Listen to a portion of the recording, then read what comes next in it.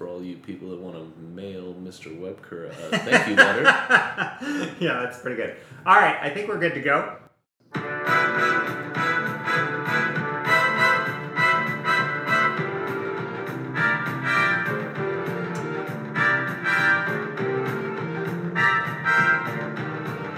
Welcome to Seemingly Ordinary. It's a podcast where I interview people who on the surface may appear to be quite ordinary, but underneath the surface, they have amazing things going on.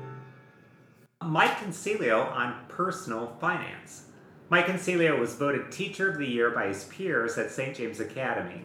In a previous conversation, this beloved business director and I discussed his advice on choosing and switching careers.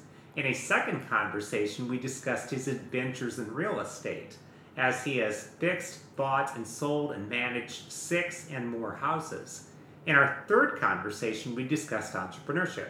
Well, today we're going to discuss all things personal finance. Hey, Mike. Hey, Tim.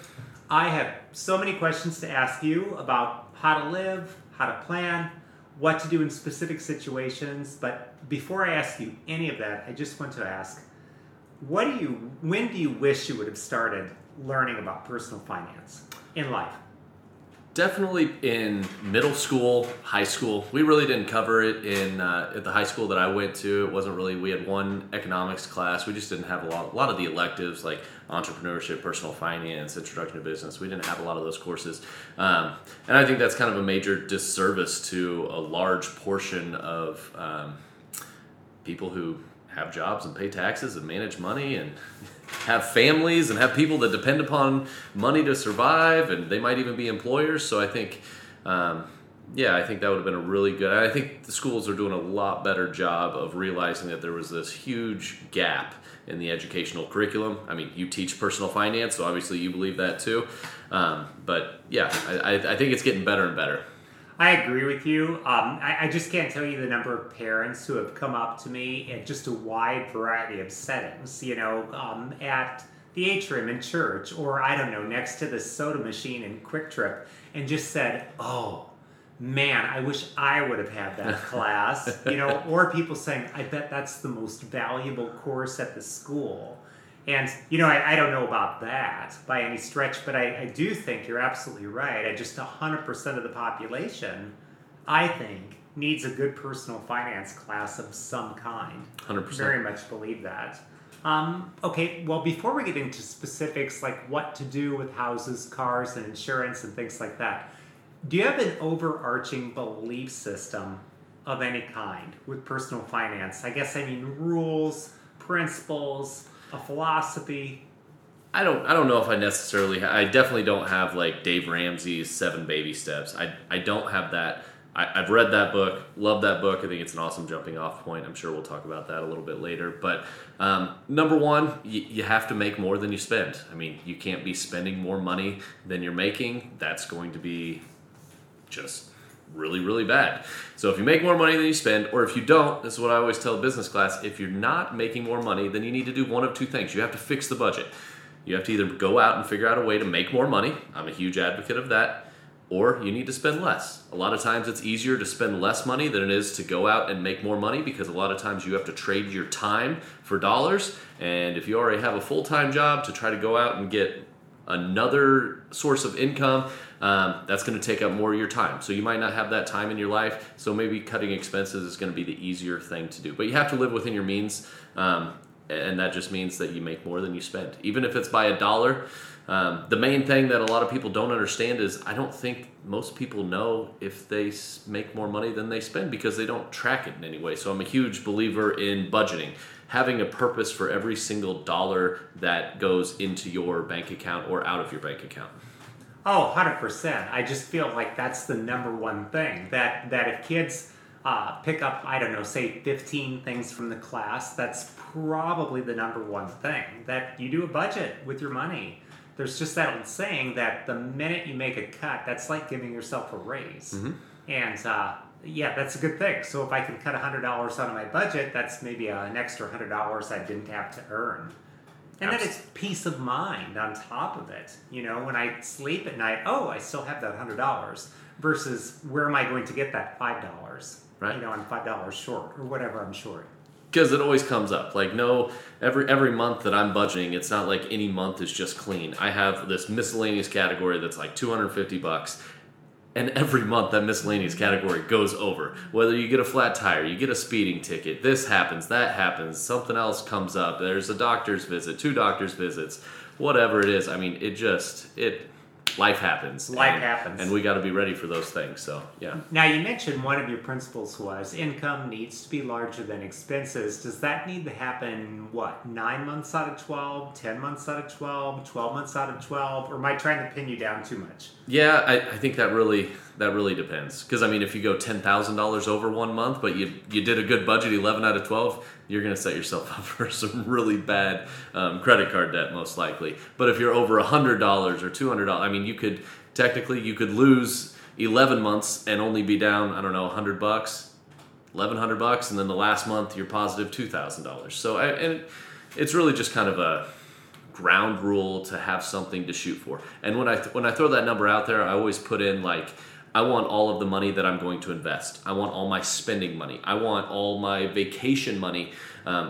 We budget, my wife and I budget for a vacation 12 months out of the year. So if we're going on a vacation that's going to cost $2,400, then we set aside $200 out of our budget starting 12 months ahead, so that when it comes there, we have that $2,400 to write that check or to put it on the card or whatever. So we start budgeting and we account for everything, future expenses, current expenses.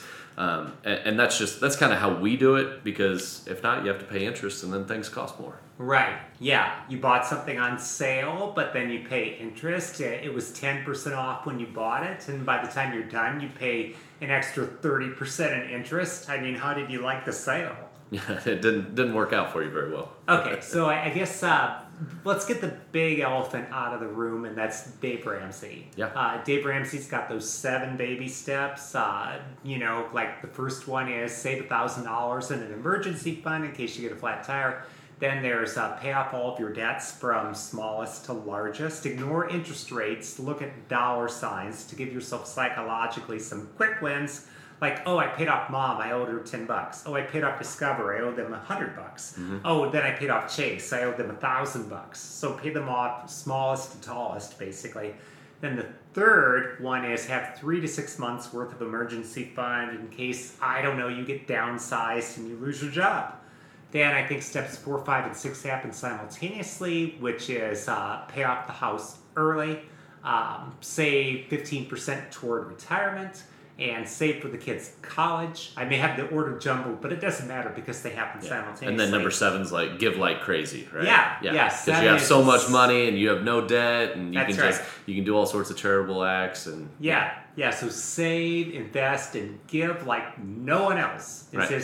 So do you have a thought on the whole Dave Ramsey plan? Because, I mean, I think everybody's got an opinion on the whole Dave Ramsey plan. 100%. And you know what? What works for me might not work for you. Might not work for Jan down the street. I think everybody has to come up with their own plan, but I think Dave does a really, really nice job of laying out things and there's no gray area. It's black and white. This is the way you do it. Then you move to the next step, and you don't move to the next step until you take care of this step. I think that's great, and I think some people absolutely need that. I've read his books. I think they're fantastic. I've listened to his radio shows, television broadcasts. Like he just does the same thing over and over again, and he makes a ton of money doing it. He's a very smart man. Oh, for sure. I looked him up, and I think his net worth last time I looked him up is $55 million, if you can trust the internet. Holy smokes. Of course, now, like Abraham Lincoln said, the problem with internet quotations is their lack of reliability. Sure. But those first 3 steps, I think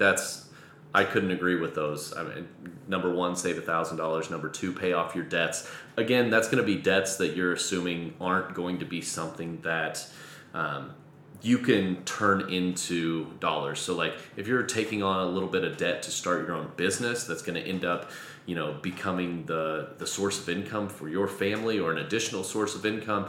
I'm all right with that. I think he's talking a lot of times about like payday loan debt and credit card debt, very high interest debt that is really just suffocating you because you're paying so much interest every single month. I believe that's the type of debt that Dave is really talking about, but he has to, again, there's no gray area, so he has to encompass all that debt together.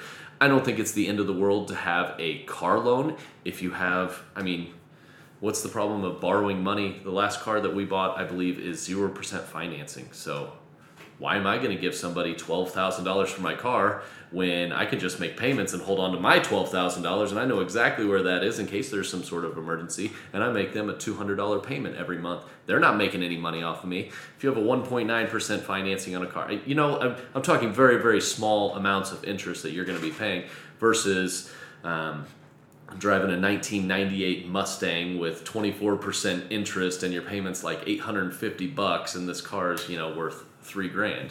So there's a lot of different things. So I really like step 2. Again, step 3 is save 3 to 6 months. I really think people should should be doing that. Yeah, because what if you have the best boss in the world and then your boss retires and then they bring in a new boss who's nothing like the old boss? What if the new boss is a nightmare?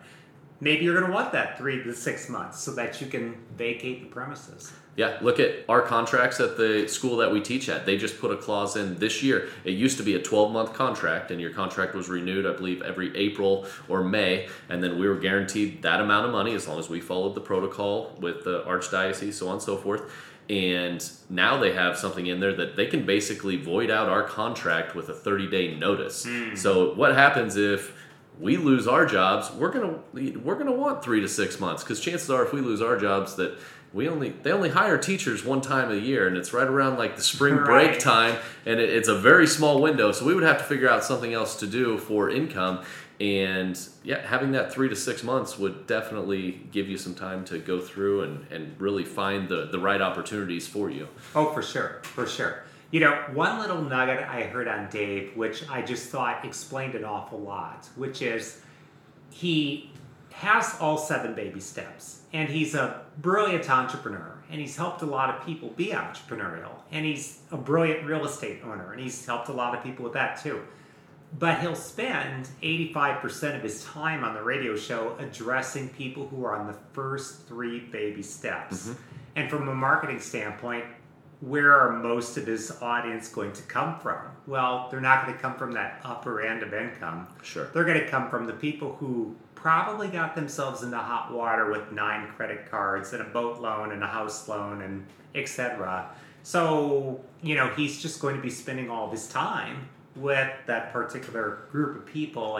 And this is definitely not a rip on Dave Ramsey or anything. I think Dave Ramsey's great. Mm-hmm. Absolutely great. Obviously extremely knowledgeable.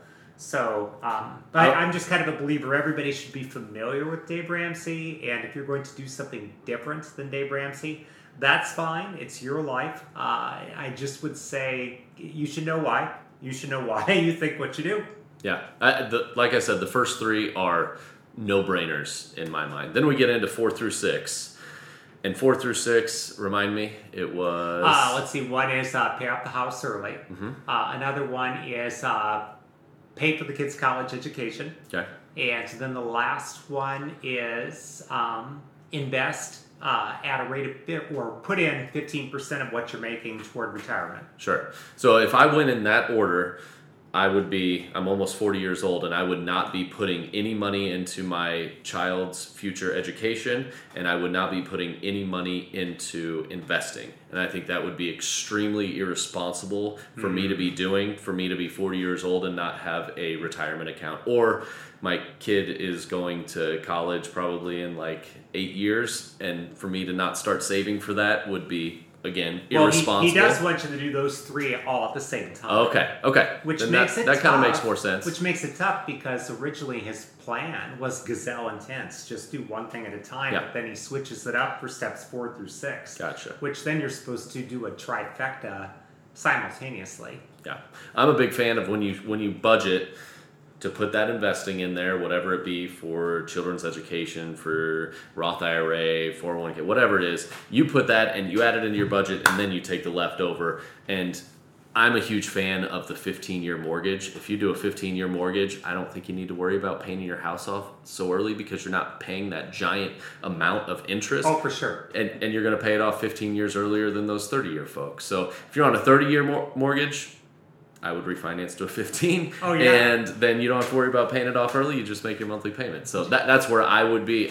I even tell the kids in class, like, the very first house that you buy especially should be on a 15. And then we do the math on it, and it shows them, like, how much the 30-year costs versus the 15, and they're all blown away. Like, how come my parents are on a 30? I'm like, because they never took my class. That's why. Well, also, too, just because, my monthly payment is like $400 a month higher, and, hey, I'd rather spend that $400 a month on pizza and beer or whatever, So I think people stretch it out for 30 years. Sure. But the thing is you sign up for a 30-year mortgage and you're 25. I mean, for goodness sakes, you're 55. When you have that thing paid off, I mean, you might as well, from a teenage standpoint, that's being 350 years old. Yeah. That's really, really old. Yeah. And what are the chances that you're going to live in that house all the way till you're 55? So you're just going to pay all the interest up front for the first few years. Then you're going to move, start another 30-year mortgage. I've watched my friends do it. They'll live in a house for 6 years. Then they want a different house because they get married.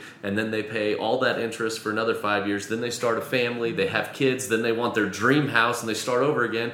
Well, they're on their third house. They should have basically their house paid off by now. Oh, for sure. And they're starting from scratch. Well, and I can hear people objecting, but the whole point of our podcast is personal finance. We want people to come out ahead and, profit over loss and income over expense and savings over debt. But I can hear some people out there objecting and saying, if I had a 100-year mortgage, I would take it. But my objection to that is just getting back to the bad boss scenario. I had a good boss, that boss left, now I've got a boss that's making my life awful. How much do I really want to worry that, if I lose my job, now I can't pay my mortgage, and so, now what am I going to do? Your house, which you thought was an asset, becomes a liability. For sure. It's taking money out of your pocket every month with no end in sight. When do you get to sleep easy in this 100-year mortgage scenario that some people seem to sign up for, by switching mortgages all the time? Yeah, I couldn't agree more. So that's just kind of my thought. But as long as we're on the subject of debt, there's just a lot of people to be cool with debt. They're okay with debt. All they worry about is just the money coming in every month and not necessarily so much about the money going out. What are your thoughts on the people who are just very low-key, very cool with that? If that's your thing, I guess that's your thing. I don't like it. I don't like paying interest. I think interest is just the thing that gets me. When I had bought a house on a 30-year mortgage, I'd actually purchased 2 houses on a 30-year mortgage, and I'd look at it and it'd be $1,000 payment. I'm paying $800 in interest and $200 in principal to pay down the debt, and I was like it made me want to throw up. I was like, oh my gosh, I wrote a $1,000 check and I lost $800. Like, that's what I felt like. And so I don't like those type of things. Again, it's all, you can get overboard on it. And we were actually, my wife and I, we didn't have a whole lot of financial background, education, and we got married and we bought a new car and we had a house and we had, my wife got LASIK surgery because they were offering financing, and then she had some hospital bills from an injury, and I didn't really even realize it until my brother gave me the Dave Ramsey book and I started going through, and then I started writing everything down, and I was like, holy smokes, I'm paying this much. This amount of money is, in interest, but like this amount of money is already spent before I make a paycheck. I've already spent that money. So like, if I've already spent $1,500 and I get a $2,000 paycheck, I'm like, I worked all that for $500. Like that was when I started looking at things a lot differently, and I was like, we need to take care of some of these things and get rid of it. So I've heard people say things like interest is the dumbest thing you can do, and I'm like, well, it's maybe not the dumbest thing that I can do. I could probably think of some things that are dumber, but it does just hurt. It's just absolutely painful. One of my favorite sayings is, if you're paying interest, you're making somebody else rich. Yes. If you're earning interest, you're becoming wealthy. Now, I think this one comes from Albert Einstein, who, I just love this. He said, compound interest is the 8th wonder of the world. The person who understands it collects it. The person who does not understand it pays it. I was like, this Einstein guy is pretty smart. Pretty clever dude. Okay, now some people are okay with using opium.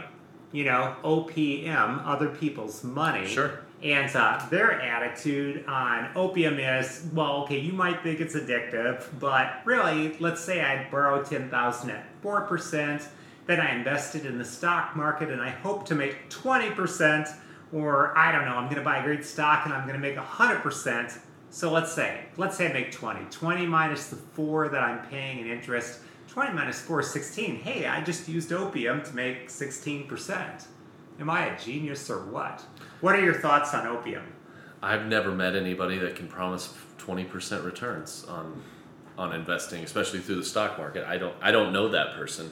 I think even if you asked Warren Buffett, probably the greatest investor of our time, he's not going to guarantee you that he can make 20% because there's going to be so many factors outside of his control. Right. You know, he might own a railroad, but he doesn't know what sort of regulations might come into the railroad industry. He doesn't know what type of infectious diseases might come and affect the railroad industry. He might not know, like, all sort of trade wars and embargoes and whatnot. And so there's just so much unknown. Like, that seems rather risky to me. Here's what I'm hearing from you is you're basically against using opium in the investment world like this. Yes. Like in the stock market. I like it for investment properties because you can look at it and say, like, yes, I can go, if I wanted to buy a duplex across the street and it costs $200,000. Well, if I wanted to buy that duplex, I would need $200,000. That's going to take me probably a lifetime to accumulate. Yes. Right? Well, if I only needed $160,000 and I could borrow, or sorry, if I only needed $40,000 for a down payment and I could borrow $160,000, and the numbers worked out to where the rent, I was making more money than I was spending, right? It goes back with our budgeting rule from the beginning. Then the difference there is cash flow, and all of a sudden my investment is cash flowing right away while I'm continuing to pay down the debt and I'm continuing to write off the interest and the depreciation. So for real estate investing, I think using other people's money makes a whole lot of sense. Yeah, but in the stock market, I don't know, let's just list off a few of the uncertainties for people. The stock market might go up every year for 8 years. And historically, since the 1890s, the stock market has risen, I believe, 9.5%. And I don't know if we have data from before the 1890s. Perhaps we do. But you can't count on that 9.5% because you could also enter a recession that goes for 5 years. And the stock market, well, let's just say it goes down by 50% over those 5 years. There's just no telling. They can have what they call black swan event, which is nobody could have seen that coming, or there was probably one person who saw it coming, but then everybody ignored that person. Right. You know, like you think everything's going to be fine, and then boom, there's a war, or there's a pandemic, or there's I don't know, something. You know, just some black swan event, the stock market goes down 50% over the next 5 years. You just have the slow bleed out. I think that's the major objection to the opium argument 100%. In the stock market. Yeah, look at so many people who got burned from the housing crisis because they were out leveraged or over leveraged. They'd borrowed so much money, and then they couldn't handle 6 months of no income or no sources of income, or not be able to flip the properties that they own, or not be able to get another construction loan to finish what they were working on. Like, construction just halted and the whole economy just like froze up. And I didn't see it coming. I guess what is the movie with Steve Carell? He saw it coming, but he was like, Short. that was like the one guy that saw it. So who made a bloody fortune doing it. For sure. I guess Peter Schiff, the investment guru of Euro Pacific Capital, also saw it coming. Wow. So, maybe we'll chit-chat about Peter Schiff a little bit later. But, okay, so the 4 major expenses are taxes, housing, transportation, and food. And I just would kind of like to get your thoughts on maybe how we can save a little bit of money with each one. Do you want to start with taxes? Sure, taxes. Hire a good accountant. I spend, I don't know, I think it's like $200 for my tax prep fee, and it is the best $200 that I spend for the entire year because a good CPA, especially if you have a small business, is going to know all of the different ins and outs of the tax code and all the different changes. I don't really have time or interest to go around and figure all of those out. Okay. So I would rather spend my time and talents other places and let a professional that's really good at their job do their thing. Oh, for sure. And I mean, so- we live in a specialized economy. We don't all grow our own food, for example. I guess some people do, but yeah. So Yeah. get a good CPA. So Okay. we get different things that we can write off for our jobs. We get different things as educators that we can write off certain things, and some people say like, well, if you don't pay tax, you're just cheating the tax system. No, you're just following the rules, that the tax system has set in place. It's built for you to follow all of the rules. Now, if you want to pay over, that's fine. The government will let you do that. That's they right. don't have a problem with that.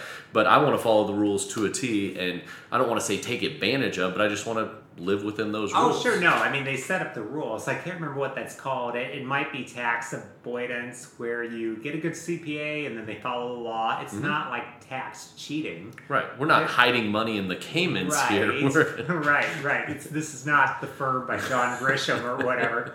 So, and then also, too, I'm going to ask you your thoughts on, say, for example, a Roth IRA or a traditional IRA or a 401k as a means of minimizing taxes. Yeah, absolutely. So it all depends on, what your employer has set up, what type of company match or employer match that they have for you. We've had a speaker come in before that worked for John Deere, and he told me their company match, and I was like, oh my gosh, does everybody at the company max that out and then retire when they're 45? And he said, actually, you'd be really surprised at the amount of people that don't take that company match, sure. don't max it out. They might put in their 1% or whatever, but he maxes it out. And he's like, it is absolutely unbelievable. So for him, the Roth IRA doesn't make sense because he gets so much money handed to him for free, which is an automatic 100% return in that 401k, and then he's going to pay taxes on it at the end. But that's a better system for him. I believe in the Roth IRA. I like the Roth IRA because I can also look at that and I don't have to worry about how much money I'm going to be making to try to lower my taxable income later in life, because that money's just tax-free. I don't have to pay any capital gains tax on that money, and it was already taxed before I put it in. So I just know that all that money, and I just don't know a way that you can invest money like that and then not pay any taxes on all of the returns. Oh, for sure. It's for sure unbelievable, and I'm so afraid that some politician or somebody's going to come in and rip it out of here because they think all this money's getting made and nobody's paying any taxes on it. And well, they did in Argentina in the 1990s. They nationalized everybody's 401k. That sort of thing does happen in various countries from time to time. I sure hope it doesn't happen here. that would be devastating to our economy for sure. That would not be so good. Yeah. So, but I think people need to know about the 401k, how you basically get a tax break up front, but then not after the money grows for 30 years. And then the opposite, sort of, is the Roth IRA, where you don't get a tax break up front, but after the money's tripled or whatever, then you collect all that money without any sort of a taxation on it. So, and it's just kind of helpful to know, like you said, I mean, well, if my company is giving me the best match in the United States, like John Deere was doing for our friend, well, then maybe you want to just maximize the 401k and skip the IRA, just 100%. whatever you're able to afford to do, essentially. Yeah. Somebody gave me, it was actually my brother gave me a book right when I graduated from college. It was called The Automatic Millionaire. It's a fantastic book. It's a very easy, quick read. But it basically said, if you just put these things in place, you budget and you just put this money into a Roth IRA or whatever vehicle that you're, depending on what you're investing on. But his idea was just okay, if you can put $6,000 into a Roth IRA every year, then the day that you start getting a paycheck, you start budgeting that month $500 out, like it's a car payment. It just automatically gets ripped out of my account and gets thrown into a Roth IRA. So I've been doing this since I was 24 years old and got my very first paycheck. I didn't really know what I was doing whatsoever. I didn't know what to put it in. But I just started throwing it into mutual funds, and that was great. But I've just always done it, so I've never had that $500 a month. And here we are 16 years later, 15 years later, and I still don't know what it's like to have that $500 because it just gets put right over there. So I've lived with it I haven't needed it for 16 years. I don't think I'm going to need it for another 16, 20 years. So it was just a really easy, good philosophy. I always feel like it's harder to find money later to try to invest rather than just investing first, kind of like paying yourself first and then making all the other numbers work around what you prioritize. Oh, for sure. That's one. And then one of my good friends, He works for AT&T, and he does his 401k. They have a really great match. They have a really good dividend stock as well. But what he does is he started with his whatever he did to max out the company match. So it was like if he put in 3%, then the company would match 3%. But then every time he's got a raise, and there's lots of different levels at AT&T, so he's gone through like 5 or 6 different positions. Every time he's gotten a raise, he adds 1% to that 401k. Well, that's so great. again, it's not like I might have got a $10,000 raise, but I'm going to put X amount in there, but I never have that extra money. Right. Right? So you don't miss it. So you don't miss it. And I just thought that was just a brilliant strategy. It is. And he's up to like 10% or something now that he's Wow. putting in. Then they're matching 3% or whatever the number. I mean, it's a very good number for him. But if you started trying to do that, then you couldn't do it maybe. But in his case, it was so smart. It actually kind of reminds me of what somebody said about raises that saved the entire raise. You know, if your boss gives you a 2% raise or a 5% raise, just don't readjust your budget. Mm-hmm. Just whatever comes in that's extra, then that just immediately goes towards savings / investing or debt repayment if necessary. Just put it toward that, and then it will do nothing but increase your net worth. I think that's also good advice. Yeah, absolutely. And everything you said was something that is going to earn interest. That's right. That's going to grow. You didn't say like go to the Bahamas. You didn't say go take a cruise. You didn't say buy a motorcycle. Like everything that you said was going to generate more money than basically turn into a liability. Spending money on pizza and soda or whatever. Right. Yeah. Okay, so then that's taxes. What about housing? How can a person save on housing? I mean, housing consumes what, 25% of somebody's check after taxes oftentimes? Yeah. That's tough because the median house price is just going through the roof. It's absolutely crazy. But, not everybody has to buy a house. I've always had a house. I lived in an apartment in college. That was perfectly fine. One of my friends had a house, and he's just a single guy. He actually sold his house because he didn't want to live in a certain area and started looking for housing, got an apartment. He fell in love with the apartment. He travels 2 weeks out of the month. He doesn't have to worry about a pipe busting or somebody going by to check to make sure nobody broke in. He just absolutely loves. He doesn't want to come home on the weekends and mow the yard and paint the house and worry about electrician coming over to fix something. Like, it's just all kind of taken care of. He lives in an apartment. He absolutely loves it. I think that's going to be the best situation for some people, especially if you got roommates. I think that lowers your expenses by far. Crazy. I think it's great. But then just, I don't know.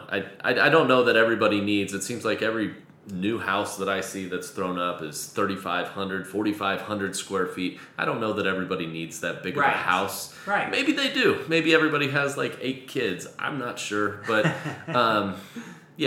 we don't need that much space. We have a 1,400 square foot ranch house, and there's 4 of us in there. It is absolutely plenty of room for us. Absolutely. So I would say making just good financial decisions when you go to buy your house. And a lot of it, like I think if you buy it on a 15, you'll kind of find that sweet spot where, you can absolutely make it work. And then that would maybe cause some actually good humility to happen for people, which means an adjustment to reality. That if you buy something with a 15-year mortgage, then you are living within your means.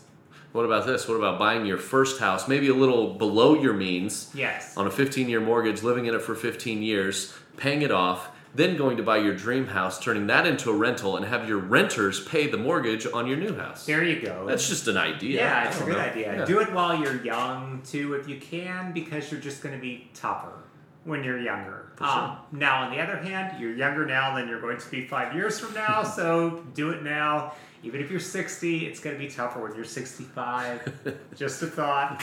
Okay, so that's taxes and housing. Let's move on to transportation. How can a person save money on transportation? I go back and forth on transportation, and I guess it all depends on what you use your car for. If I use it to impress others. I think a lot of people do that, and that's fine. I use my car to drive to school, to drive to work, and drive home, and then if there's baseball practice, or golf practice, I drive it there and I drive it back. It's not our family vehicle. I'm not a car person.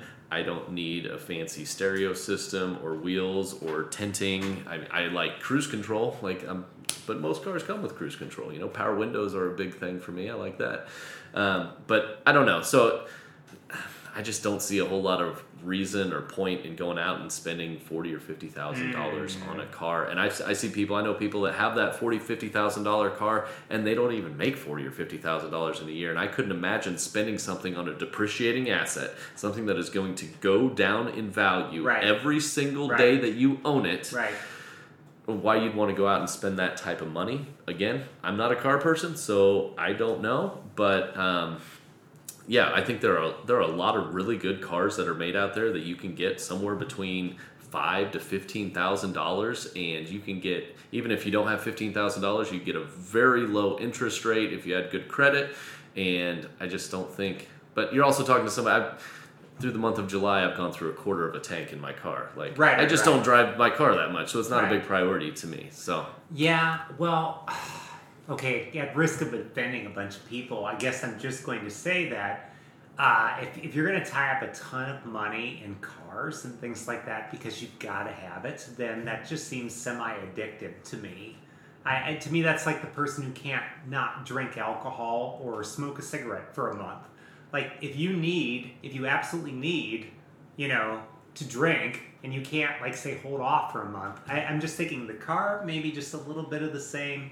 Like, if you absolutely need, what is it? Is it a status symbol? Is it impress people you don't know? Well, if you start thinking creatively, is there a way you could fit that need into your life into a way that makes money? Maybe you love cars so much that you can look on Auto Trader and you can go find really good deals and buy them, and then do 2, 3, 4 things to those cars to improve those values. You get your car fixed, you're working on your car, you improve a car, then you sell it. Yeah, that's creative. That's great. Or, there's a million different things that you could do. You could do vinyl. My brother-in-law does vinyl wraps for cars. He's a huge car guy, right? But he's also a real estate agent, so he doesn't work in the car industry. But he wraps his car in vinyl, and then he drove it around, and people started asking. Now he wraps car clubs. He makes vinyl decals for car clubs and Jeep clubs and stuff like that. And he gets his car fixed because he gets to work and ride around in these cool cars. Right. But he doesn't have to pay for them, and he actually gets paid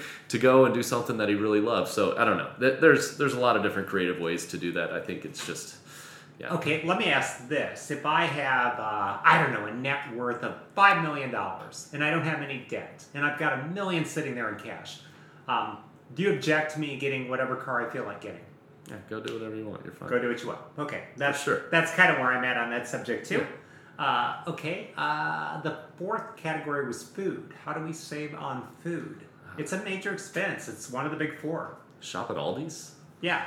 Yeah, Aldi, for people who don't know, that's, kind of the discount grocery store. I think it's maybe German-owned or something, but it's no frills. You walk inside, it's pleasant, but it's definitely, if you're used to, the glamour and elegance, the extravagant decadence of Hy-Vee, then you were just not going to find that at Aldi. It's pretty stripped down.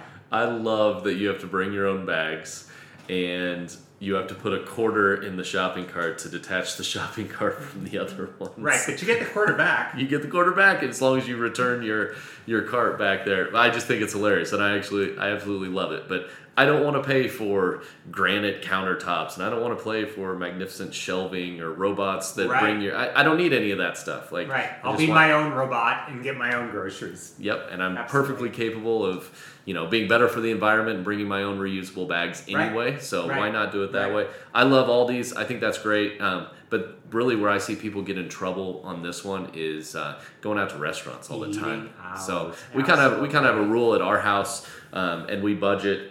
I know I have a different. You should see all the colors on my budget. I'll show it to you sometime. But it's we have a restaurant's budget, and it's $100, and we spend $100 at restaurants. So we can go to one fancy restaurant and take all 4. We can go to McDonald's 5 times as a family within the month. But generally, we end up eating out probably about once a week, and we go to some place that's really pretty reasonable, like a Chipotle or a Five Guys or a pizza place or something like that.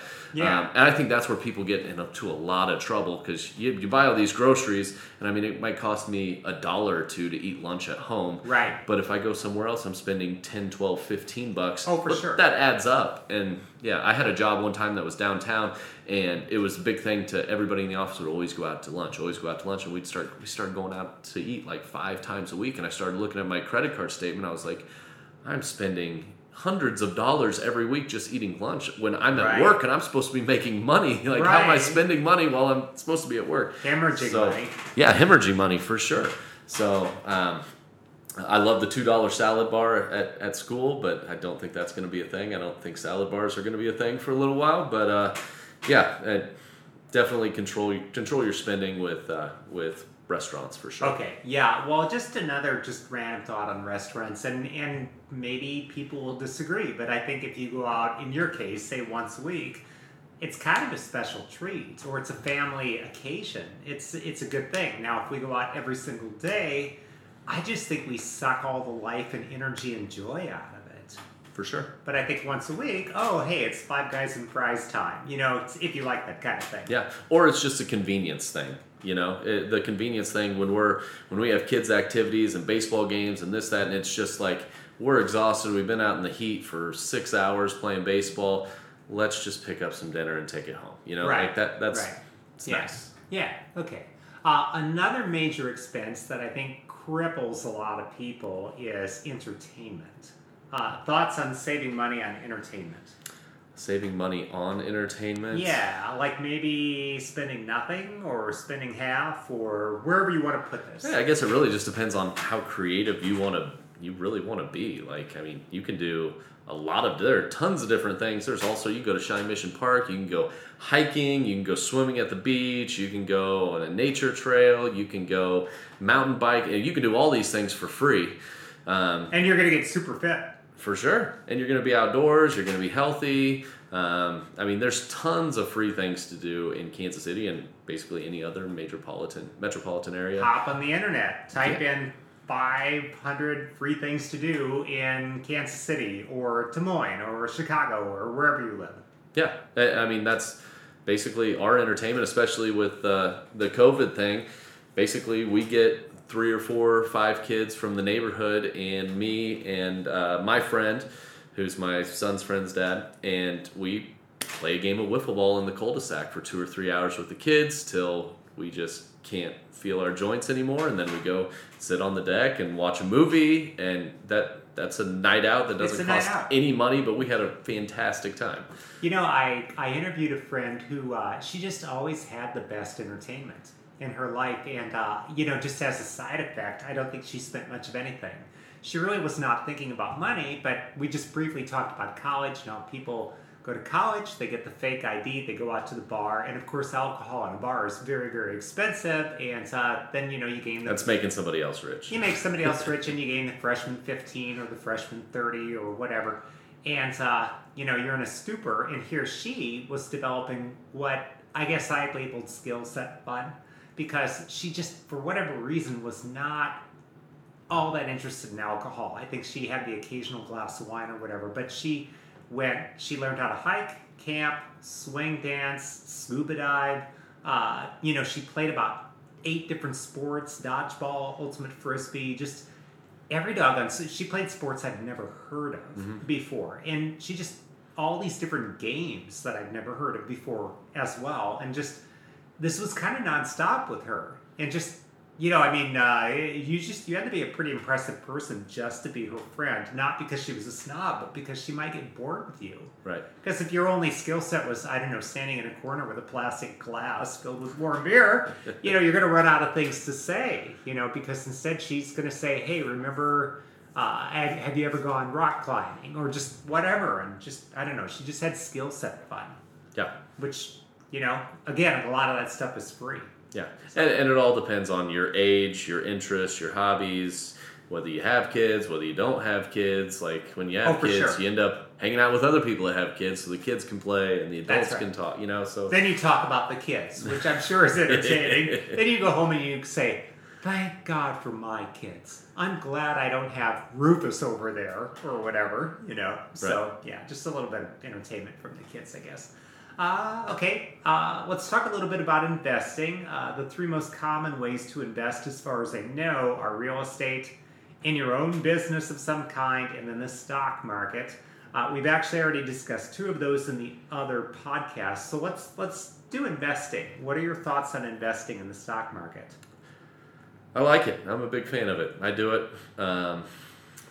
And I won't go into it too far because I think you have another leading question that'll probably take me to the next. Oh, okay. Okay, my leading question, I suppose, is Warren Buffett and maybe about 5 other people have consistently beaten the index funds, like Vanguard index funds and other index funds. Mm-hmm. So, what are your thoughts on just, I don't know, your garden variety mutual fund managed by a person versus an index fund, like something that captures the entire stock market or the entire S&P 500, etc. What are your thoughts on actively managed by a human mutual fund versus a garden variety index fund? Yeah, so one of my favorite things, I actually heard this on an 810 radio commercial. I don't know, it was sometime in the spring. But it was said so very, very well, and I'll try to repeat it. I want to say it might have been like Fisher Investments advertisement, but he said, so let's just say you go to watch a horse race, right? You go to watch the Kentucky Derby. Now, do you want to have all of your investments into one of those horses? And the person on the other line says, well, no. I want to have some in all of the horses. And they said, well, that's really smart. That's basically a mutual fund. So one horse would be a stock. If you had interest in or an investment into all of the horses, that would be more of a mutual fund. Okay? But I don't want just that. I want interest or investments into the actual track. I want investments into the company that runs the concession stands. I want to own part of the company that lays the concrete of the parking lot. I want some of the electric company. I want some of this, some of the horse stables. And they went on and on and on. And I was like, yes, that is an index fund. We are encompassing everything within this index fund because they could all be profitable businesses within there. And we don't know which ones are going to win. We don't know if all 10 horses are going to fall flat on their side after taking one step. And then your mutual fund. Like, maybe none of the horses win, but we still had the electric company winning and the concession people winning. People were like, I'm depressed. And the medical field were winning. Yep. Yeah, everybody's winning. Maybe the horses didn't win that day, but then next week one of them will win. And you're invested in it. Exactly. Because you're in the index fund, which encompasses everything. And I thought that was just really, really well said. It just painted a really interesting and vivid picture in my mind. Well, and just to underscore for people, you could look this up, but Warren Buffett put his wife's money in index funds, which I think is fascinating. If you're going to put your wife's money in index funds, then what does that tell us about Warren Buffett's ideas and philosophy? Maybe 5 people have consistently beaten the index fund, like given, say, a 15-year time frame or longer. There's lots of people who beat the index fund under a 15-year time frame. But the problem is any number of those people who consistently did that for 15 years crashed and burned so hard in year 16 that they just never can recover. They can never, ever beat the index fund at that point. So anyway, that's why I'm a big fan of the index fund. It's done 9.5% since the 1890s. If we had data that went back further, I bet it would be very similar. I really do. And Tim, you have always told me I don't try to beat the stock market. Right. I just want to tie the stock market. That's what the I don't want to lose to the stock market, right? I don't want the stock market to return 9.5% and I get a 6% return. Yeah. That's losing, right? Somebody else is probably getting rich off of that.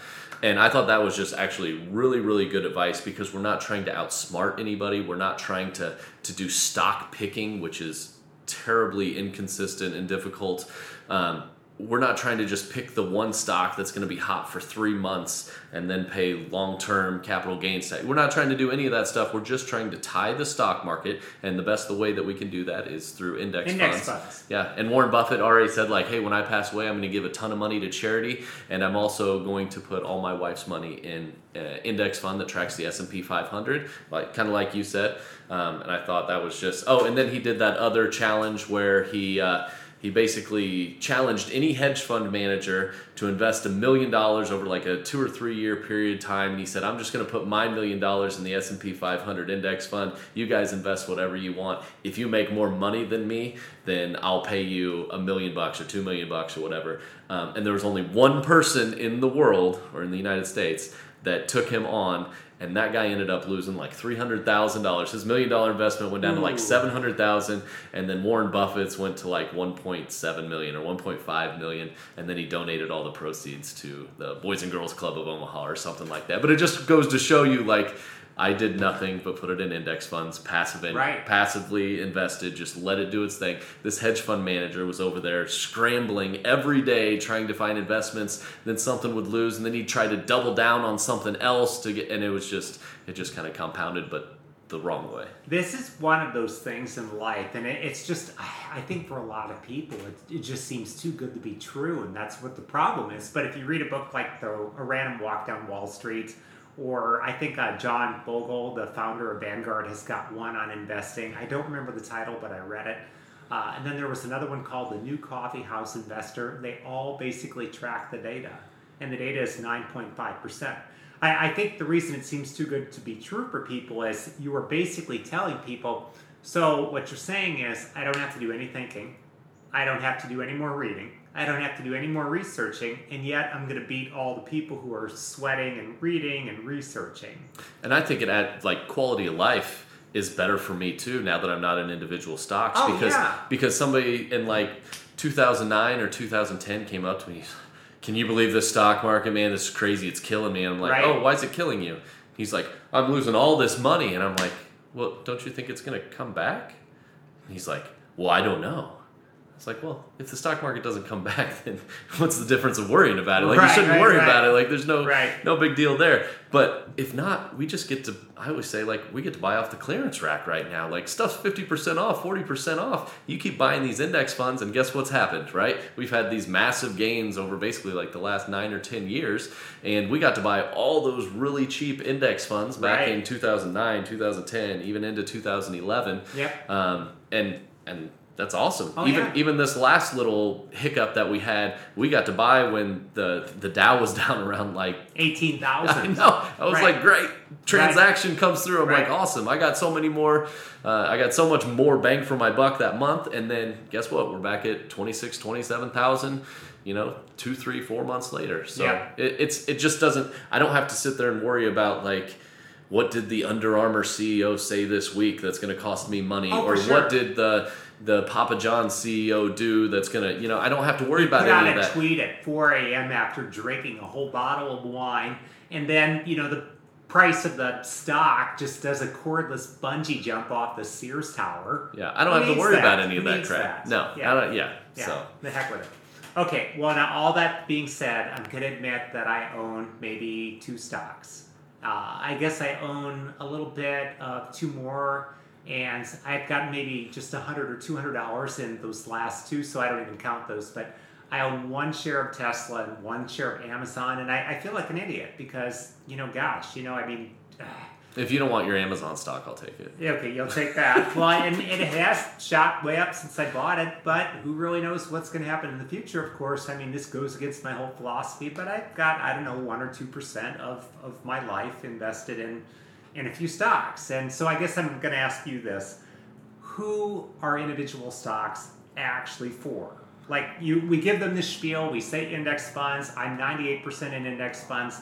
But somebody goes, yeah, but I just want to be in stocks. Well, for who is that actually a good decision? Then that should be your hobby. Just like the car guy wants to have, a third car that's his project car or whatever. That's his hobby. That's his entertainment or her entertainment, whatever it is. Then that's what you want to do with it. That's great. Should they have 100% in stocks? Or they should have 10% in stocks? My philosophy is anything. It's kind of like if I'm going to go, my wife and I used to like going to Vegas. Right? And we went to Vegas like 3 or 4 times, and I'm not really much of a gambler. But what we did was we set aside money for gambling. We budgeted money every day for gambling, and then once that $200 was gone on a Friday, which probably like 9:30 a.m. or something like that. Then that was all the money that we spent on gambling that day, and that was our gambling budget. And so then we just went out and we saw some sites and did some different things and hiked a mountain, whatever. And then the next day we got another $200, whatever. So if you want to put $5,000 into Amazon because that's your hobby and you think it's cool, that's great. Just don't put your child's education fund into one particular stock, probably, or your retirement account. Like, that shouldn't be the main source of your income in the future based off of those things. I don't think it's bad to own an individual stock. That's perfectly fine. Yeah, and I have to admit that I bought both of my stocks on the basis of close to zero research. I bought my stocks because the companies appealed to me on an emotional level, and that was stupid.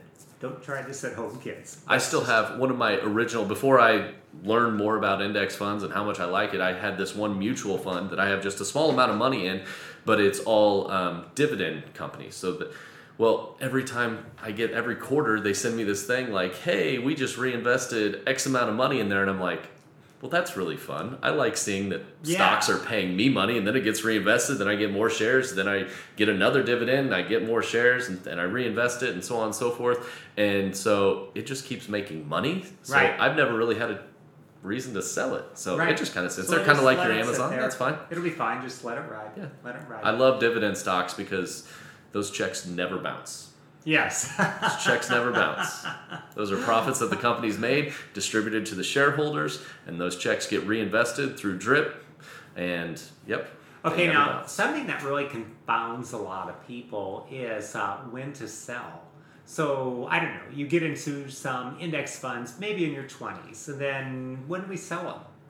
Do we wait till 5 years, 10 years, 50 years? What do we do? I'm a long-term buy and hold type of investor, and my investments are going towards retirement accounts. Okay. So basically what's going to be dictated to me is when I'm allowed to take money out without getting a penalty. So if I take money out, I think it's 59.5 before 401k or a Roth IRA, I'm going to get penalized for that. So I'm not going to take that money out of those accounts until I don't have to pay penalties. But honestly, if at 59.5, I'm still working, I'm still happy, I'm still healthy, I have no reason to take that money out. It's going to continue to make money for me. I might change my investment strategy a little bit from being very aggressive in the stock. I might pull some of that out of index funds and maybe put it into some bonds or money market, something a little bit more liquid that would have less volatility, just because I'd be a little closer to retirement at that point. But I mean, honestly, Never is a good time. Awesome to me. But honestly, just to have that security that if you ever needed it and it's there, that's great. I think so. I guess on the opposite end of things, I heard somebody refer to that as hoarding. And I don't think it is, because the rest of the economy is making use of that money. You're investing in these companies. These companies are hiring people. They are making useful products for people and or providing services. So if it's just sitting there growing, and if it's helping all those people have jobs and products and services, it's certainly not hoarding. So, and it gives you personal security, then hey, it's great. Yeah, and maybe that's the time you go to step number 7 for Dave, and you give like crazy because you have all this money and you don't necessarily need all this money to live on. That's right. And hey, that's the time to write $100,000 check to somebody you're going to impact tons of people that way. That's right. I don't know. Right. Maybe it's to leave a family legacy down the road and pass it on through a trust of some sort. I have one last question on investing. And it's this: do you do anything crazy, or would you ever want to do anything crazy? I think this is crazy. Options, futures, day trading, any of those exotic things? No. Okay. Flat out no. And I think most people don't understand what those are. I actually know a little bit about them, not enough to ever make a decision about that. But that's the way a lot of people buy stocks a lot of times too, is they just say like, oh, well, did you see how much money this made last year? Well, that doesn't mean anything about this year. If anything, it's probably going to tell you that it's going to go down this year. But do you know what that company does? And then I'll ask them these questions, and they're like, well, no, but based on the name of the company, they have something to do with steel. Right. Research the company. Because if you don't know what something is, how are you going to invest in it? Right. That's not a good, logical way to invest your money. I don't know about you, but I work really hard for my money, and I don't want to throw it into something that I don't understand or know. Just because it has a cool name, like Gene Splice International. Yeah. We splice genes. I think what a lot of people think of with investing is it gives them that thrill of like gambling because you're putting in money, hoping that there's going to be more money, and then you can take that money out. Then you can roll your winnings into the next one, to the next hand of blackjack or the next stock, and then you pull it out after it goes up, and this, that, and the other thing. And if investing feels like gambling, then you're doing it wrong. Wow, we are just sucking all the fun out of investing. We're buying and holding for 50 years. We're investing in the most boring thing possible, index funds. We're hoping for a 9.5%, not a 5,000% return. It sounds like your advice is just, eat your vegetables and wear a hair shirt. And it's easy. It's so easy, though. It's great. Yeah, that hair shirt's quite comfortable, and those vegetables are going to make you strong. Okay, well, let's shift over into marriage, because, marriage could be the biggest financial decision a lot of people ever make. Any advice for couples about to get married? Definitely need to talk about finances and have a financial plan of some sort. Just in planning the wedding alone, because weddings can be ridiculously expensive. I think it's a really good idea just to write down, like, what are your must-haves and what is your, like, non-negotiables, and then what are some things that you would like, and so on and so forth, right? But I think wedding planning and paying for that wedding is going to tell you a lot about how finances might be going in the future of your relationship. Right. I definitely think it's something you have got to talk about, and I think the Catholic Church actually does a really good job with talking about wedding prep and talking about financial plans and getting you have to have those conversations, because you don't want to roll into a marriage and then you find out like, oh, my wife has $115,000 in student loan debt, she's got $65,000 in credit card debt, she's got this debt, and you just married into it, so now you just took on at least half of that associated debt. It might be death, but debt, excuse me. And speaking of debt, mortgage in French means the little debt. Is that right? Yeah. Okay. Yeah. Mort is death. Mortuary, mortician. Yep. Yeah. So that's debt and death. Yeah, there's a connection for sure. Okay, so you definitely, it sounds like you need to know who you're getting married, and my guess is that people really don't change all that much after they get married. I guess it depends if you read the Dave Ramsey book or not. Okay. I mean, that would be a starting point. Okay, so people could change. Yeah, and I really think it's just like marriage is, or any relationship, it's just open communication and being on the same page about everything. Dave Ramsey actually says that like once a week, when you're making these big changes in your life, that you should sit down once a week and have a family meeting, whether that's just you and your spouse or you, your spouse, and your kids, and update everybody on everything that's going on with the finances, so it's not one person's burden and it's not one person's crutch, but you're working together like a team would, so that you can go towards a common goal. And I thought that was actually a really good thing, because my wife could honestly care less about any of that stuff, but if you don't give her any parameters, like, she thinks she can spend like Jeff Bezos. Like, we're playing a game with no rules, no boundaries. We're playing basketball with no courts, or gosh, maybe it's not even basketball. Maybe it's quilting. I mean, just there's no limits to anything. It's kind of what I'm hearing you say, and of course, people. Well, we need to know the parameters of life. Okay. Absolutely. Well, that being said, do you think both people need to strive to be equal partners in the arrangement? In other words, like, you know a lot, does the other person have an obligation to catch up in every area? Or how does this work? I think if they want to. I think in some situations they will want to. In other situations, they don't. Like, my wife really she must be like the most trusting person in the world, because she's just like, you like this stuff? You just tell me how much that I can spend on what, and I give her different parameters and different categories, and say we have this, this, and this, and like, and it still doesn't matter if we get $150 each month for spending. Like, she will spend $150 every single month. Like, no question. But you said $100. But for me, I might only spend $25 in a month, and that's just It might be how it works out. And that's just how it works She'll out. hit the limit. She'll hit the limit. And so for sure. if the limit is higher, she'll hit that. She'll hit that. And if the limit is lower, she'll hit that. Yes. Okay. Yes. Gotcha. Because if we have to tighten our belts, we had let's say an insurance claim, and we had to cut some money from some different categories to save up for something that costed a little bit more, or we wanted to save up for a vacation or whatever, we tighten it, and as long as that parameter's in there, it works for us. Yeah. It might not work for everybody, but it works for us. Oh, I know another couple, and they're the exact same way. She manages the money, and if you just hand him like a certain amount, then boom, there's no muss, there's no complaints, there's nothing. I think she's tried to include him on the knowledge portion of things, like how much do we have, where's it going, all the rest of that. Now the ironic thing is, and I've seen this more than once with couples, he's actually really good on the investing piece, but on the income and the expense aspect, he honestly just has zero interest whatsoever. Two completely different worlds. Right, and then the reverse is true for her. Like, they've got a net worth in investments that's well over $1 million in the 401ks and the other things. And she just never looks at that stuff, ever. It's like one's micro, one's macro. Yeah, what a perfect much. marriage. It's and great. It works out just absolutely fine. Any thoughts on prenuptial agreements? I can't say one way or the other because I didn't have anything really when I got married. So, I don't know. I have no idea. Okay. Let's briefly shift into raising kids because, we want kids to be responsible. We want kids to be good.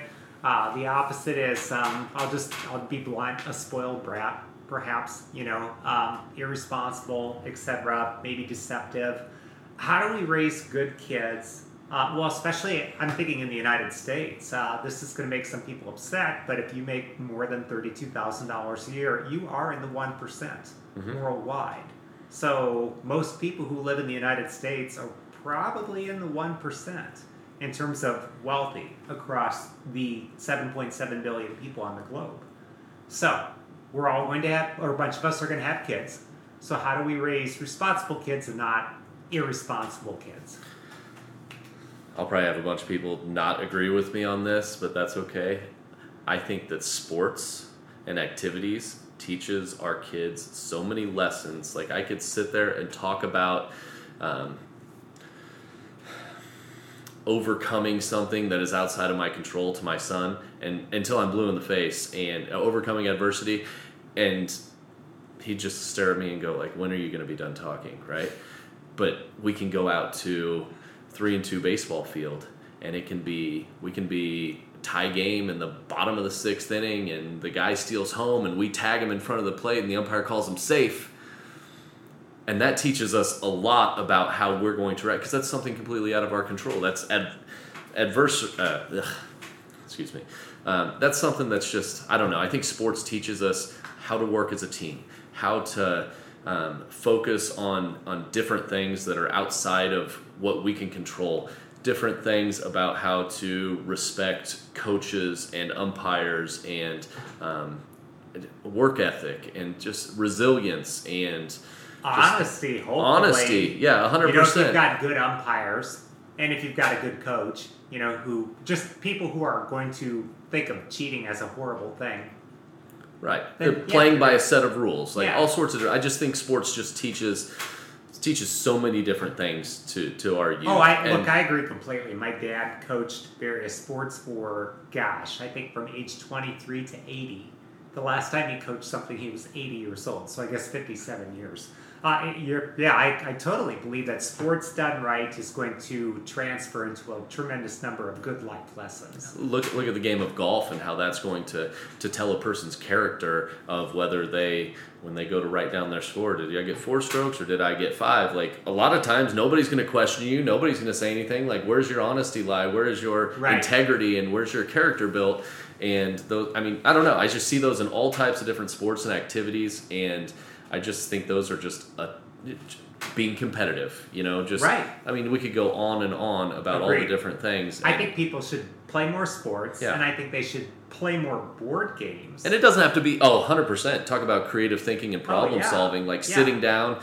We played Risk with my kids and the neighbor kids the other day, and it was hilarious because they just like win at each other because they're for used to sure. like Fortnite. Like, For I'm going to sure. go after that guy, and I'm going to destroy that guy, and that's my main objective. And then the smart people are like kind of hanging out around Australia, getting extra cards and building up armies and fortifying. And then we talked about strategy. He goes, well, that was the dumbest thing that I could possibly do, but I just wanted to take Zai out of the game. And so How old is he? he's 9. Okay, So- well, he'll pick it up. But yeah, it was fun. It was absolutely. fun to talk about those types of things. I think that stuff's great. I have a theory with people. We could relate it to kids or anybody. It's a theory of 7 jobs, and I think everybody should have these 7 jobs for at least a half of the year each job. Now, some of them could overlap, and here are the. But I'd also like to know if you have a theory of like certain jobs that everybody should have.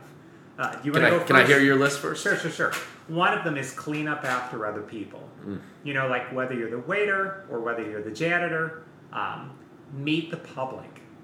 For example, if you're a teacher or if you're the person behind the counter in a store, physical labor, manual labor, like construction, field work, or maybe being the maid.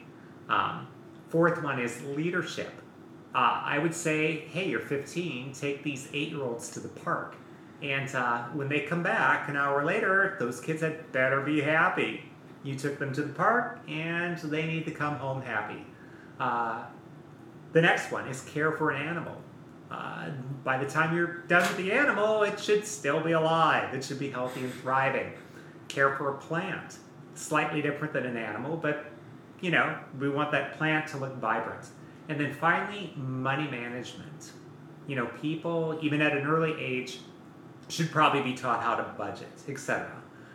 That's my list of 7, and I guess you can either subtract from some of those or just tell me what your list would be. I think those are awesome. I could never keep plants alive, so I don't think I would be very good at that one. But one thing that I might add to it is something entrepreneurial. And it doesn't have to be, it could be a lemonade stand for all you know, but just starting something where you are the boss and you are in charge of something that you care about or passionate about or skilled in. I think that could be really cool. Oh, that's brilliant. I should have would say added that in something a long time entrepreneurial. ago. Yeah, I always thought everybody should work at a restaurant at one point in time because I've been a busboy, I've been a cook, I've been a waiter, waitress, I've done limited part-time managing. Like I've done a lot of different things in there, and all those come with different responsibilities and different skills. But you learn a lot, and that kind of goes in. You said like working with the public and how to treat people, but it's also picking up after other people. That's right, and manual labor. And manual labor. It's kind of wrapped into like three or four of those categories. Oh, for sure. I think restaurant worker hits about 3 or 4 of those all simultaneously, and if they put you in charge of the shift, then boom, you also have leadership. And it's kind of entrepreneurial because like you get a tip based upon how good you are at your job. So like I could be a better waiter than you are, and I could be making more money even though we work the same hours in the same section at the same restaurant. That's right. So I guess it's not really entrepreneurial, but it kind of feels like you have a little bit more control over how much you can make there. There's more autonomy, more creativity, and I think maybe that was the thing that was missing from most of the ones that I chose, is that most of the ones that I chose, such as cleanup after the public, involve being a good follower. And I honestly don't think people can be a good leader unless they are also in some position or another a good follower. I just don't. But I love what you said because it adds in that whole extra thing of take the initiative, come up with your own thing, be kind of creative. Yeah, about absolutely. things. Okay, let's see. Let's shift over into college. College is very expensive. So in your mind, what is the purpose of college? Also, how do we pay for college? And what should we major in? All right. We'll do those one at a time, maybe. What is the purpose of college? Purpose of college, probably to increase the amount of money that you can make over your lifetime. Okay. Based on statistics, not to say that you have to go to college to. Right. You could start your own lawn service, like Ryan Lawn and Tree, and That's be right. a millionaire, and that's great. Right. But I think it definitely increases your percentages. It increases your percentages of different opportunities and career exploration, of changing different careers. I probably couldn't have gone from being a waiter to a teacher without any education. They're not giving away teaching licenses like that, so I needed some. Even though I had to go back and take more classes and get more education, it was easier because I already had my college degree. So I think it offers you definitely some what's the word that I'm looking for? Some versatility. Yeah, versatility. Thank you.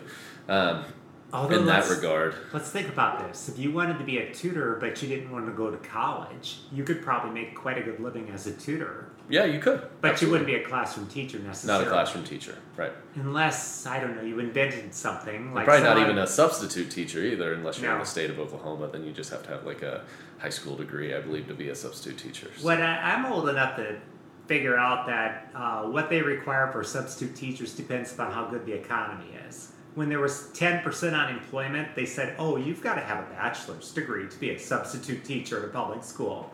When there was 3% unemployment, then they said, you know, if you've been in college for about 30 to 60 credit hours, you know, you can make a good substitute teacher. It just, you know, what's the labor market look like? That's kind of funny. Has kind of controlled that to a certain degree. Okay, let's talk briefly about the FIRE movement. FIRE stands for Financial Independence, Retire Early. There's a similar movement related called FI, which is just financial independence for the people who maybe want to keep working, but they want to be financially free. It's really grown in popularity in like the last decade or two.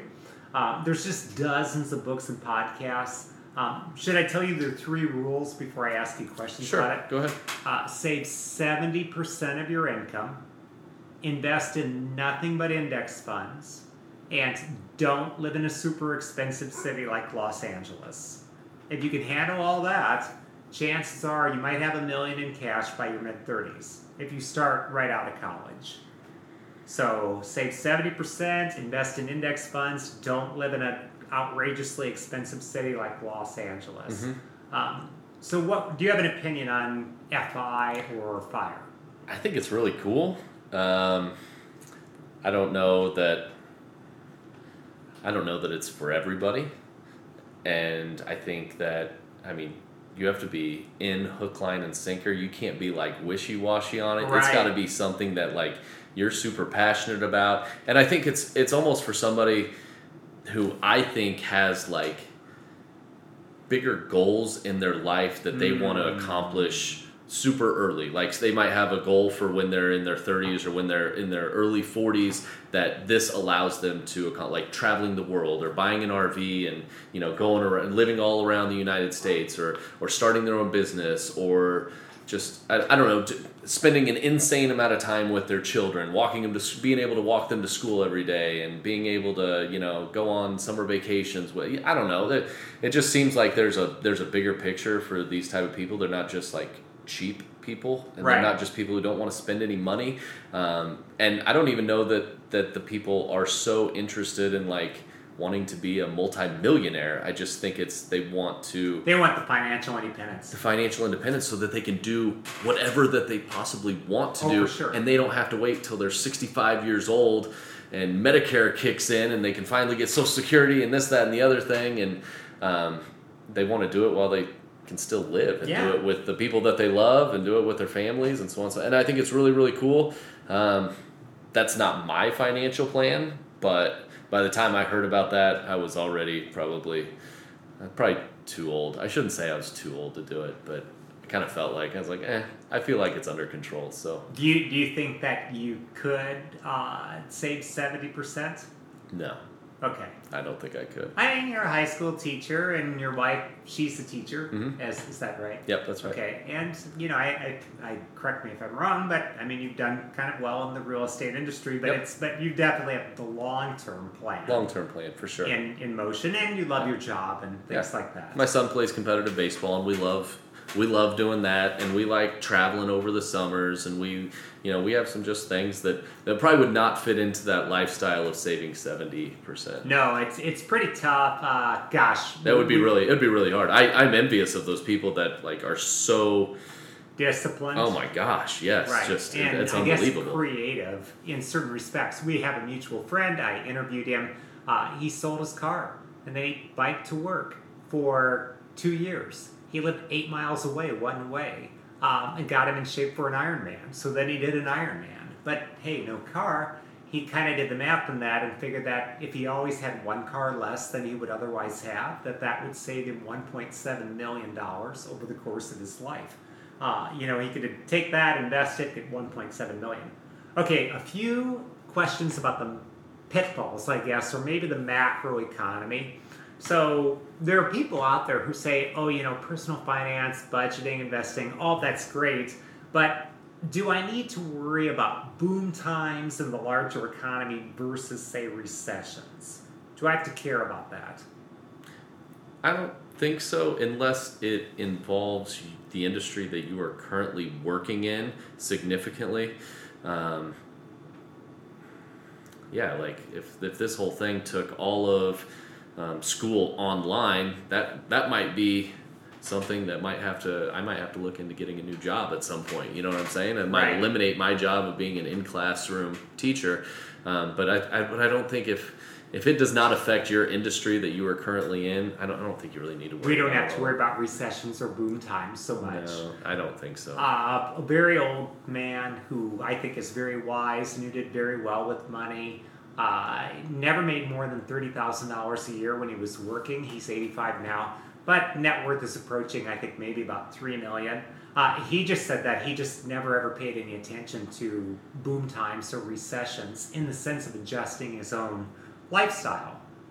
Just in terms of making money and spending money, he just always practiced good personal finance the whole way. And everybody's situation is completely different. Yes. Completely different. If you're in the construction industry and then 2008 happened, it's going to change your lifestyle whether you like it or not. If you're a small business owner, especially in the construction world, that changes a lot of things really fast. Right. So I don't want to say it's never pay attention to it or anything, but yeah, it's very specific to. Could be specific to industries. You'll know. You won't have to read about it. You'll know. Right. If I'm in the horse and buggy industry and then Henry Ford moves into town, I might have to pay attention. Yeah. Okay. Some people, this is maybe a slightly crazy question, just wish we were on the gold standard instead of paper currency. Paper money is backed by nothing, really. Do you think in terms of personal finance that things like the gold standard matter? I mean, do I need to be at home fretting every night that we've been off the gold standard since 1971? Well, nobody ever asked me, so I don't worry about it at all. And even if I was worried about it, again, it would be one of those things I'm just worrying for why. I have no control over it, and nobody's calling me to ask my opinion, so yeah, I don't worry about any of that stuff. Okay, so I guess what I'm getting at with these last two questions, I'll just sum it up with this question is just macroeconomic questions. Trade deals with another country or what this industry is doing versus that industry, just in terms of my own personal finance. I guess I'm hearing you say most of the time it's just not a concern. No. If I want to follow that stuff, hey, what's the price of wheat doing in Argentina? I can do that. But if I find that interesting, then I can go for it. Or just what's this shoe company doing in Mongolia? Fine. But in terms of my own personal finance, that's just a big epic distraction. I think so, and that's why we invest in index funds, and we don't have to worry about what Nike's doing in Mongolia, and we don't have to worry about what Wheaties is who they're going to put on their next, what is Patrick Mahomes going to be on the Wheaties box? Is it Michael Jordan? Whoever. We don't have to worry about any of that stuff because we own just a little bit of all of it. Okay. Just a few hypotheticals, and then I think we'll probably wrap this up. If you could go back to childhood and do things over again, what would be the very first job you would take? Very first job that I would take? Yeah. And I'm a little kid? Yeah. Somewhere under the age of 10. My first job, I was 5. I shoveled the neighbor's walk for 50 cents. It was a great job. He was 95, I was 5. Yeah, I think I would have started my own lawn mowing company.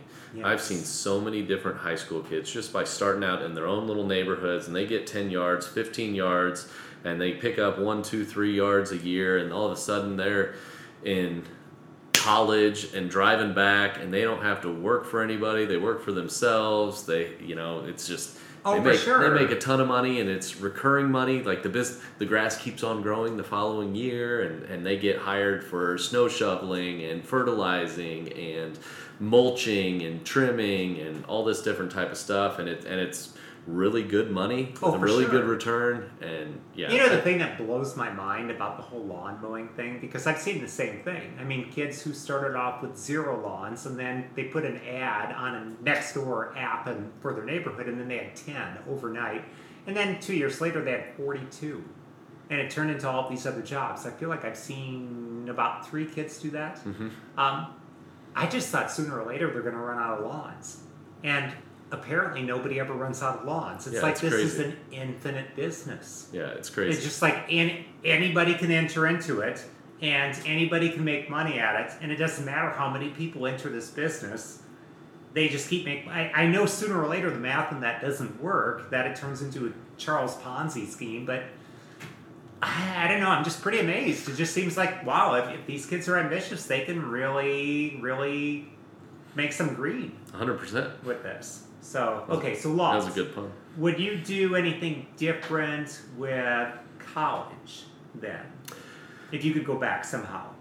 I probably would have paid attention a little bit more. That would have been good. But financially, I mean, college was still, I went to school in, 99 to 2004. I went to community college, which was super cheap. I got an athletic scholarship, so it was free. So that was 2 years. That was great. And then when I went to K-State, it was only like $2,500 a year or something like that. So it was super manageable. That's probably like the fee for 1 credit hour now or something. I don't know. But and I was lucky enough to have my dad, who owned his own business, and he was willing to pay for at least half the education. Since I got a scholarship for half of it, he paid for the second half of it, and he got to talking entrepreneurial, like he got a certain amount of money that he could use on education that was tax-free. So his company or him personally didn't have to pay. He paid tax-free dollars to pay for my education and my brother's education, and that worked out really well for me. So yeah, super lucky. But obviously I didn't go to like Notre Dame where it cost $60,000 a year. But if I were going to go there, I would hopefully have somebody to pay for it, or a scholarship to pay for it, or something, because I would not want to walk out of there with $240,000 in debt. That would be completely overwhelming for me. This is my fault, but I should have asked you this when we were talking about college. I'll just ask this question. What is a reasonable amount of college debt to walk off with? And let's also bring up the subject of what our major probably should be walking out of college. You know, like if I walk out with no debt and I've got such and such a major versus I walk out with $200,000 debt and I've got this other major. Yeah. How do I balance debt versus major? Yeah, if you're walking out of there with $200,000 in debt, like somebody needs to be calling you doctor, most likely. Okay. That's what I think. It's going to give you a bigger shovel to be able to handle that, right? Okay.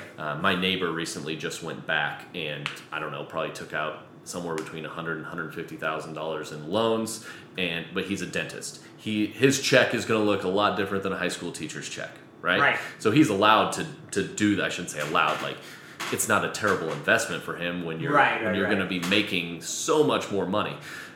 My general rule is, and I think just coming out debt free is really hard. It's really challenging. You got to really work your tail off to do that. You got to hunt for every scholarship. You got to get good grades. You got to keep those scholarships. You got to find different ways to save on housing or transportation or whatnot, like we talked about. Yeah, I think you got to work every pedal on the organ. 100%. You have to say to yourself, I might be okay with community college. I might be okay with large state university.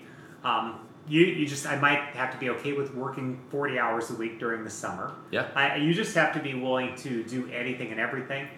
I mean, that being said, I did see an article in the Washington Post in 2014 that said 37% of all college students do graduate without debt. That's really good. So that's not bad. That's really good. That's over a third. I wonder what percentage of those just have their parents pay for it, though. Good point. Because that would be a different statistic. But anyway, one of the other things that I like to tell people, and this is just something that I made up because I think it's something that's actually, like, it gives a number that you can take on a little bit of debt to get that college degree. I think I'm all right with that. But whatever your starting salary should be, so if you're going to walk out of there with an accounting degree and you're going to make $50,000 a year, I think the acceptable amount of debt to take on would be $25,000. So half of whatever your initial starting salary would be, because I think that's going to be a manageable number that you can attack really easily and get rid of in a very short amount of time. Okay. That's what I think. I feel like that might answer my second question is, do I need to take the major into account? I have a list of 162 majors ranked in order of what they pay. And I think also factored in is how common are these jobs, like how easy is it to get a job in this thing. So I think the top 20 or 25 of them were all science, technology, engineering, mathematics, things along those lines. The very bottom one was theater. That was number 162. So what are your thoughts on college majors? Maybe pick up a minor in something that gives you a little versatility. That might be to maybe get a minor in business or something that you're also interested in that might just... Chemistry. So if I'm a theater major, maybe I also need a degree in chemistry because maybe that one's in the top 10. Yeah, that would be something good to fall back on, just in case. Just in case. Just in case. You can be the greatest thespian chemist, whoever graced the stage. That's right. Or you could go get one of those top 10 degrees, do the FIRE method, and then when you're 35 years old, you can do all the theater that you want. You don't have to worry about money ever again. Yeah, do community theater for 12 years, hone your skills, and then by the time you're 35, you could be Laurence Olivier or just, I don't know, whoever the greatest actor of the 20th century or 21st century. There you go. 19th century was Edwin Booth, believe it or not. John Wilkes Booth's older brother. No, really? No, seriously. How do you know this stuff? I read a whole bunch. So yeah, we could talk about John Wilkes Booth.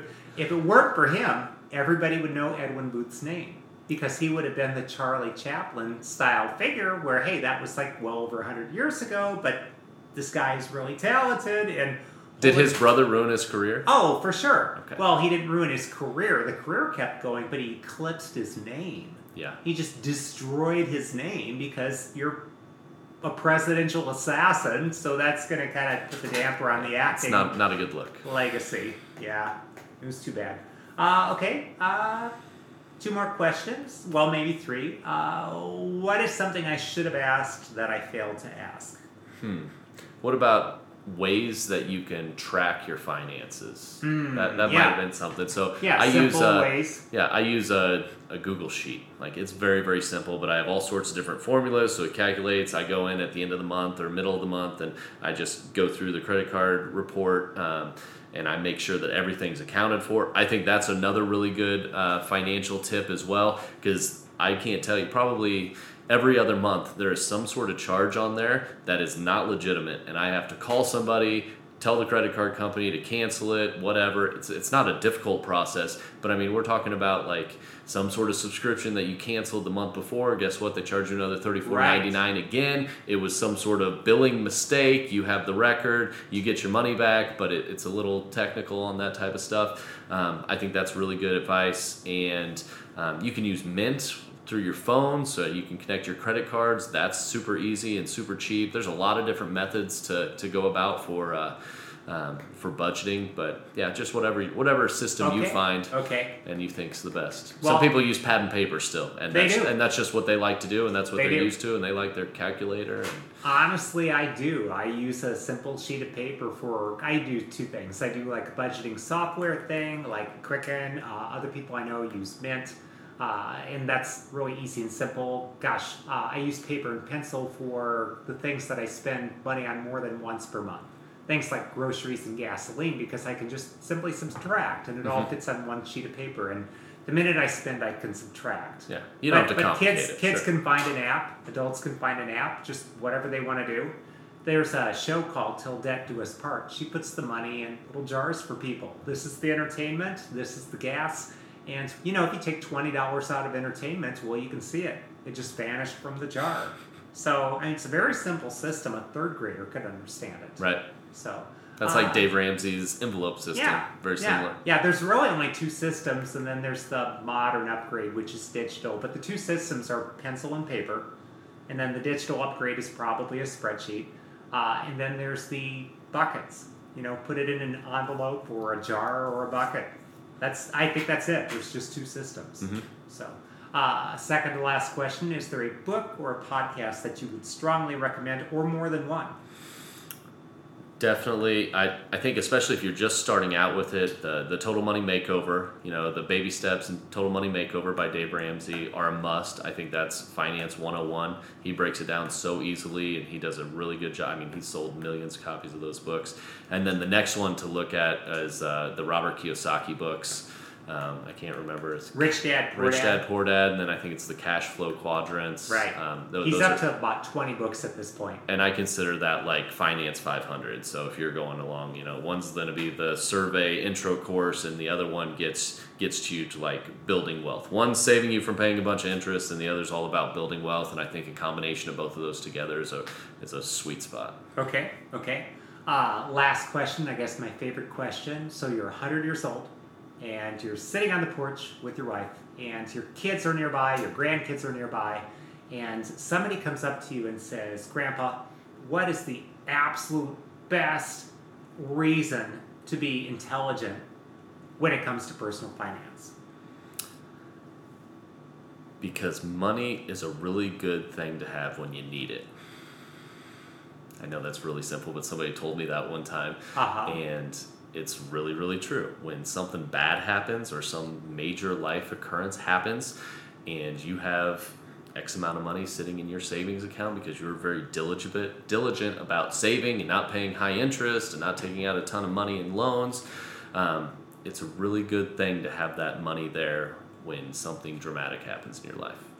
It makes things just a little bit easier. It's maybe just the safety net so that we don't hit the cement. Yeah.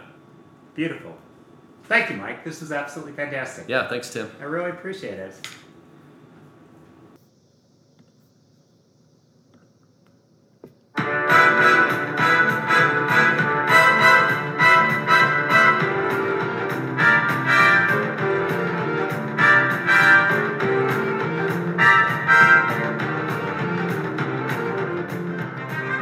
Thank you for listening to this episode of Seemingly Ordinary. The next episode will be on a Tuesday or a Friday.